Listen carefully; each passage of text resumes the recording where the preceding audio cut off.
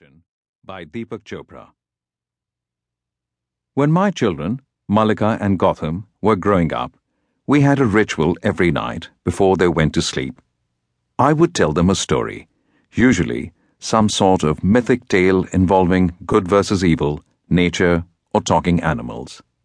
At some point, that qualified as a cliffhanger, where the story reached a climactic stage in which the central character had to confront a nemesis, face some dramatic challenge, or make a critical decision, I'd stop. I'd then ask them to dream up the ending overnight with as much drama as possible. With those instructions, they'd go off to sleep poised for an adventure. In the morning, when they woke up and climbed into our bed, I'd ask them to tell me about their dreams. I'd listen patiently as they narrated the quests they'd been on. I was amazed at their fertile imaginations and the magnificent journeys they went on in the midnight hours. Frequently, their stories reminded me of the great myths of humanity, those epic stories of good versus evil, romance and drama, betrayal, loyalty, conflict, conquest, virtue and vice, many emotions and experiences that they themselves had not yet confronted in their young lives. Were their innocent minds tapping into the deep reservoir of the collective imagination? The great Swiss psychologist Carl Jung made us aware of the collective unconscious and its archetypal symbols. Myths exist in this akashic field, or a non-local plane of existence, where information, and in this case, the collective imagination, is stored and from which it gets recreated generation after generation. Myths are the closest we can come to conceptualizing the non-conceptual, the infinite.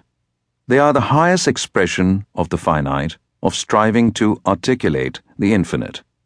These tales are primordial.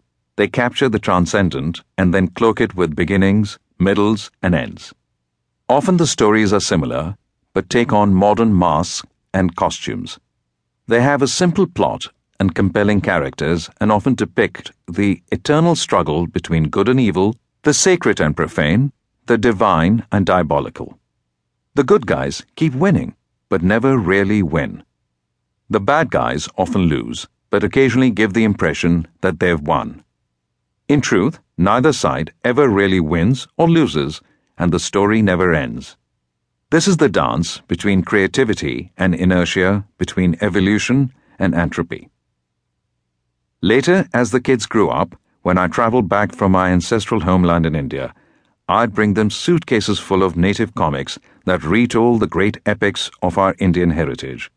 This, of course, further stimulated their imaginations, since the great stories of countless gods and goddesses, emperors and conquerors were so vividly depicted in the pages of those comics.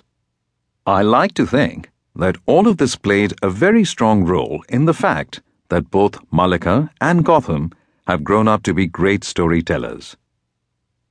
While in high school, Gotham was never the strongest student as far as grades go, but his creativity was noticeable, and that trend continued in college, when he attended Columbia University in New York City. As I always had, I chose to focus my support on those areas he was interested in, rather than worry about his grades in areas he seemed disinterested in.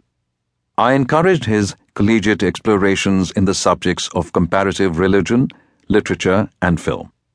Upon graduation, he and his friend Sharad Devarajan conceived the idea of reimagining some of the Indian stories chronicled in those old comic books and bringing them to the world.